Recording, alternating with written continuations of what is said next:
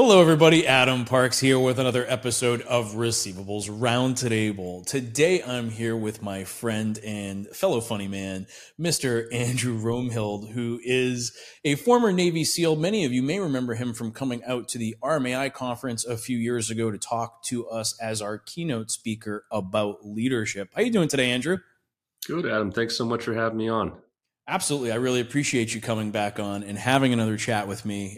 It's always interesting. And I know we almost ran out of recording time today because every time that we get together, we just find different things to chat about. And I think on the agenda today are leadership, the economy, and cryptocurrency. I mean, we went down some rabbit holes today.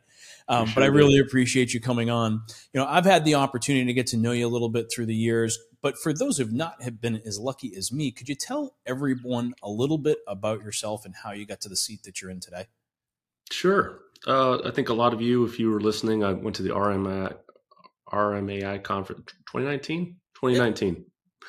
And so at the time I just left SEAL. Well, let's back up. I went to the Coast Guard Academy. I went there from 2005, graduated in 2009. And then somewhere along my path, I decided I loved the Coast Guard. I really was interested in the mission, but I would rather be a Navy SEAL.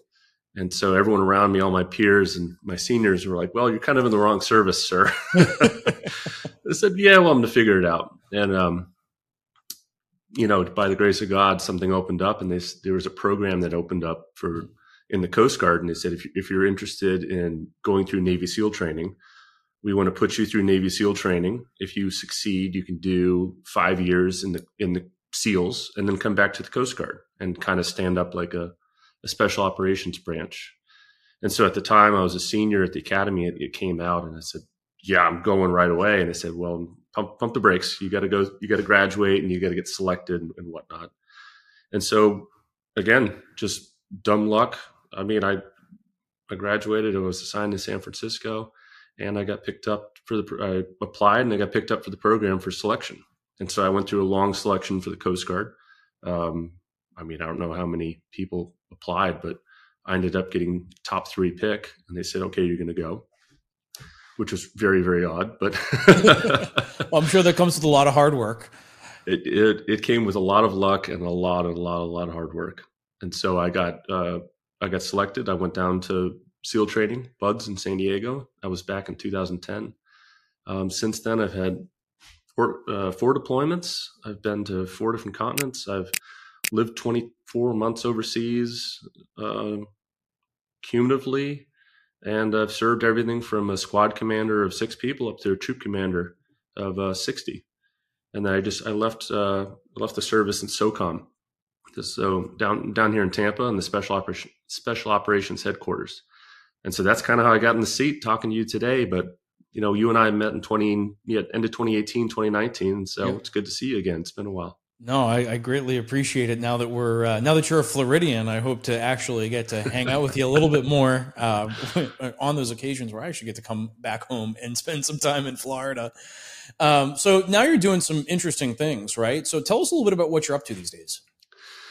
So throughout the military, I was first stationed in San Francisco, San Diego, New Orleans, Virginia Beach, back to San Diego, and then 2020 moved to Florida. And so what a lot of military people do, well, the smart ones, is they start accumulating properties as they get stationed in different cities. And so I bought my first condo in San Diego in 2012, and I took a hiatus, and I kind of was figuring stuff out, but I started accumulating properties, and got to 1, 2, 3. And then when I moved here to Florida, it was 2020, and I realized, like, okay, the rates are still incredible. There's a demand in the market, but you have to be very selective of what you're picking up. But I have a lot of friends I talk to with real estate. They're like, you're never going to see these rates again in your lifetime. You need to buy everything you can. That's a good value. Don't overpay. And so, I'm sitting on rates that are 2.25. Yeah, exactly. I don't think we'll see that again in our lifetime. But so I was kind of renting these out long term in the past, and then when I deployed, my last deployment is when I gave it to a friend, and he ran it as Airbnb, and he kind of showed me the numbers he was getting, because I was paying him, but I was also paying well in excess of my mortgage. And in the past, I would rent it out for the mortgage, because that's kind of what the market was demanding. And so I got here to Florida, and I said, okay, I'm going to start doing this Airbnb model. And I've kind of, worked really hard, made some mistakes, but I've done very, very well in kind of streamlining the systems and processes to make the Airbnb successful. And I think a lot of that is just due to the fact that I was a Navy SEAL for 13 years. And as an officer, you take something that's broken and you normally in deployment, and you figure out what the systems and processes are to make it work. Mm-hmm. And then when you make one mistake, you fix it and you never make that mistake again. So I've been running Airbnbs. I became a superhost within 3 months of my Airbnb down here in Tampa with a fresh profile. And people are like, how did you do that? I'm like, it's not that hard. Just mm-hmm. attention to detail, follow through with everything you need to do, figure out what works, figure out what didn't work, and don't do that again. And then just repeat the process. And so I've done pretty well. I have a lot of people asking me to start a fund, and especially a lot of military, a lot of SEALs are like, they see the success. They're like, just start a fund. I'm like, well, I'm not quite there yet, but I'm getting to that point that I think I can take things that are underperforming and make them really, really sing. So that's kind of what I do my day to day when I'm not just traveling the world and going to see other stuff. Fair. Look, I think the Airbnb market is very interesting, and I think as you perfect that model, putting together a fund, I mean, that's definitely something that I would look at.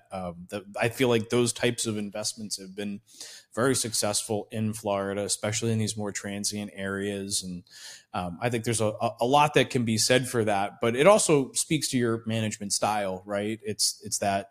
Not just expect that from minute one, everything's going to go right, expect everything's going to go wrong, and fix these things as you go and develop your systems and processes based on the environment that you're in, whether that's a battlefield or the economic uncertainty and environment that we operate in today. Now, one of the things that you talked about when you had done the keynote at RMAI was the concept of the bear in the woods as it comes to leadership. And honestly, this was one of my favorite pieces because for me, it gave me a little bit better of a perspective of leadership, not just within the construct of the corporate environment in the United States, but in the construct of a global world. Can we talk a little bit about the bear in the woods and kind of like what that really means? Of course, Adam, you're making me bring stuff up that I wrote in 2018 and I haven't looked at since then, but I did write it. And I wouldn't say I've become dumber since then. So the concept of the bear in the woods is something I came up with. I was trying to relay, drawing from my years of special operations experience and, in special operations in the military in general, you don't get to pick your boss. It's a very interesting and unique situation where you can't quit your position. You can, but that comes with dire consequences for your career. And you also can't choose where you're going to go. They say, you're going to go here. Here's your group of 18 guys. When I was a troop commander, I showed up to team 1 and they're like, yep, here's your 3 platoons. I had no idea who the hell they were. Thankfully I'd worked with one of the guys in the past. So I knew him, but so in that environment, you get exposed to all types of leadership. You get exposed to fantastic leaders. Some of the best leaders I've ever worked for in my entire life and, been exposed to have been Navy SEAL officers. Some of the worst leaders I've ever worked for in the past have been officers or military people. I'm not going to label, SEALs or Green Berets or whatever it is, or special forces or conventional. And so I was trying to break it down, especially for the Vegas thing, is how can I distill down to what I've learned over the past, at the time, I think it was about 10 years. And, what's a good analogy to say, like when I show up to work. And so I came up with the bear in the woods. I don't know how I came up with it, but I said, what's going to happen? Because some of the times when you show up to your office, if you're dealing with a toxic leader and someone you really don't like, when you see them, you get triggered, and you get the same physiological response as you would if you come across a bear. And so I think during that conference, I said, if you were going to be a leader, because everyone in that conference was a leader and they all had teams and they managed, could have been 5, could have been 5,000. If you lead by fear to get, to meet your objectives that you want, this is how your people react. And so you're going in the woods and you're walking and your heart rate's normal. You're not expecting to see the bear, but then you see the bear And so when you see the bear, there's this chemical cascade of all these, in your body that happens so quickly. And a lot of what it's doing is releasing cortisol. And cortisol is a great drug a great chemical if you need to get away in a fight or flight situation. If you're trying to make a rational decision, think about trying to solve a problem when you're on a roller coaster. Mm-hmm. Think about trying to solve a problem, solve a word puzzle if someone held a gun to your head. When you have this huge dump of cortisol, aka you're making your people uncomfortable and they live in fear because of you, well then all that chemical is being released and your adrenaline and all this stuff, and you can't think clearly. Mm-hmm. And when you can't think clearly, there's all this, it's the cascading effect. And I think we'll bring up the graphic at some other time so you could see the actual effect, but it leads with your people not trusting you. Because there's the fear. And then when the people stop trusting you, then they don't want to be around you. And when they don't want to be around you, I've told leaders in the past, in the SEAL teams, I said, you know what, when you lose the ear of your people, when you lose the trust and the bond, and this is a lot what I say to my junior guys that are leading their own teams, I say, as soon as your guy is afraid to come up to you and tell you what he thinks might be the problem, you will fail. Mm-hmm. That's not a maybe. That is you will fail. It might not happen immediately, but it'll happen over time. Your people are your eyes and ears. If you have a team, you need to rely on them to tell you when you're going the wrong way. Mm-hmm. If there's a cliff and they don't like you, they're going to let you drive off that cliff. And so it's the cascading effect of and then the other way around. If you turn it around and you put your people first, which is what we do in special operations. Mm-hmm. You put your people first, you serve and work for your people. Then they build that trust with you. They don't have the cortisol. They have the opposite. They have the dopamine and the oxytocin. So that's building them up. And then they want to work there. They want to make you proud. They want to make you successful because your success is their success. So it's a very interesting, some of the best leaders, they lead that way, the mirror and the window. When something goes wrong, you're looking in a mirror. And when something goes right, you look out the window and you see the people. And some of the worst leaders are the ones where they see success, it's the mirror. And it's them sitting there and going, I did this. And when I've had these leaders, and when things go wrong, even though, for whatever it was, there's the breakdown, there's that window. And they go, this is your fault. You did this. It's interesting the way that you've kind of broken this down, because one of the main things that I took away from the speech at RMAI was that leadership is actually creating a chemical differential in the people that you're leading, right? And the style of leadership, the type of leadership, like you are actually having this physical or physiological effect on those people that you're leading. And it's up to you to decide whether that's going to be a positive experience or a negative experience, right? Absolutely. Like we know that we're going to change the people around us. And are we going to commit to that being a positive change, or are we going to be willing to lead through fear, right? Through people feeling like they won't have a job tomorrow, or whatever your chosen fear tactic is. And like, is that how you want to lead your group? And I agree. I've worked for both types of leaders in the past, right? I've worked for people that were very open, inviting, and never took credit for anything positive. And I've worked for those people who never took credit for anything negative. And they're and I felt very differently while I worked there. Not just about them as leaders, but about myself and in my own behaviors and decisions. 100%. I mean, I feel like there's some of the organizations that have kind of like the Wolf of Wall Street, not Wolf of Wall Street, but kind of like that, you better perform or you're gone. Mm-hmm. Can that work? Yes. Are you going to have an incredibly high turnover rate, and are people going to stab you in the back if they can? Yeah, most likely. Mm-hmm. So it's kind of like, are you profitable? Yeah. But could you be immensely more profitable by taking care of your people and giving them what they need? Most likely you could. That's my view on it. Some people might disagree with me, but put your people first. In my situation, and granted, I've been in special operations for my entire adult life, so I'm a little skewed. But in my situations, if I put my people first and I make sure their needs are met, and I figure out what their needs are, and and I'm proactive in giving what they have, I've had incredible success with that. It just works. It's simple. Have you found any catalyst to empowering the people that are like when you're in a hierarchied structure and you've got a layer below you that's leading the next layer? What things have you found to be powerful as a catalyst to empower that group that you're leading directly? I think when you're leading someone or you want to enact change, because that's what we want, right? As leaders, we want, if something's not going right, we want to enact the right change to fix what we think is the problem. And I think a big thing is you need to figure out what motivates people. And that might be time off. That might be, you really need to do the 5 love languages. Mm-hmm. Like no joke. This is serious, 100% serious. They've made Navy SEALs officers and enlisted who had to work together do this together, like they would for marriage counseling for a couple. Okay. Because if you're a leader and you want to be recognized, I don't like being recognized. It's not my love language. Words of affirmation for me, it's like cringy. I don't like it. It's like, I know I did a good job. Don't publicly say that. But if you need that affirmation, then if your guy needs affirmation to enact a change, you need to make sure you're recognizing him weekly in front of people doing whatever. If that guy is motivated by money, you need to say, hey, if you get this done, in the military, you can't do this, but in a civilian job, you set expectations and clear benchmarks and say, if you succeed and you surpass that, then you'll get that.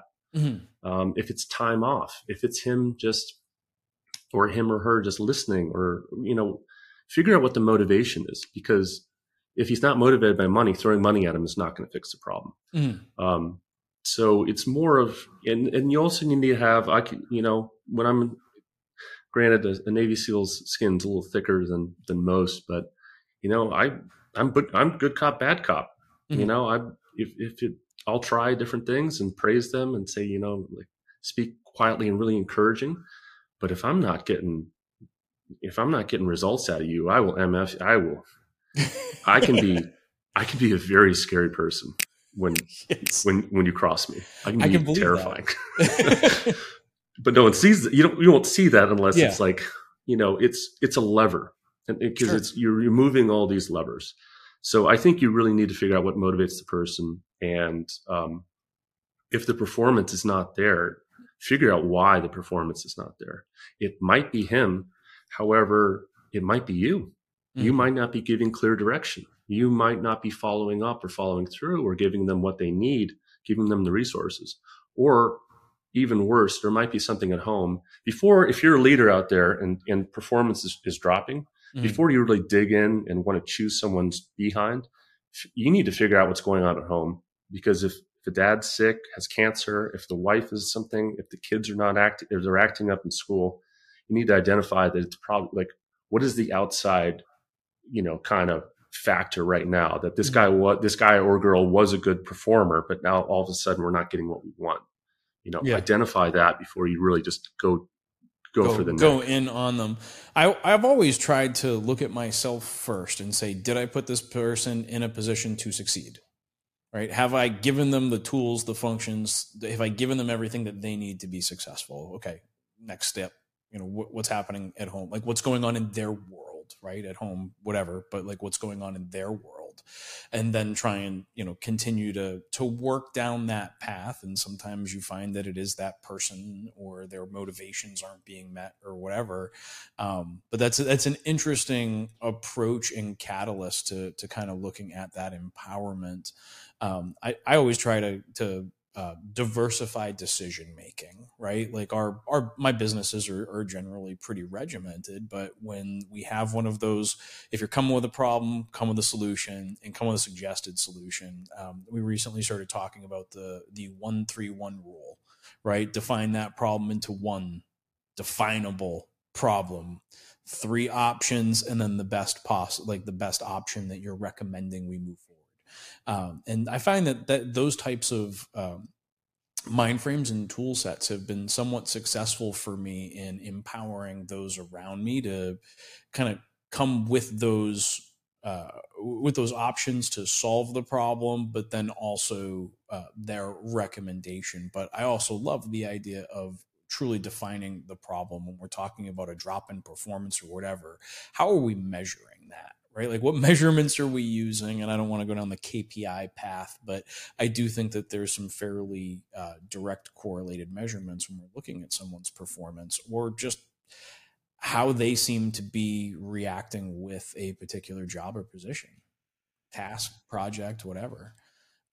Very interesting stuff, man. I could sit here and talk to you for absolutely days.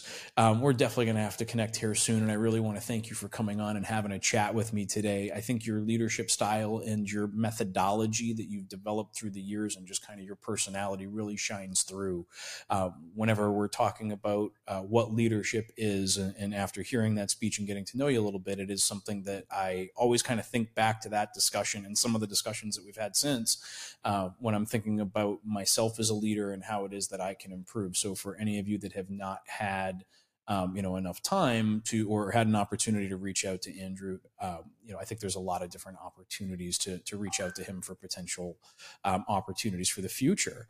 But for those of you that are watching, if you have additional questions you'd like to ask Andrew or myself, you can leave those in the comments below. If you have additional topics you'd like to see us discuss, you can leave those in the comments below as well.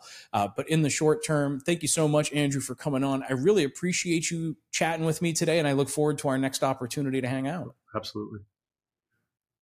Awesome. Thank you, everybody that's watching. We'll talk to you again soon.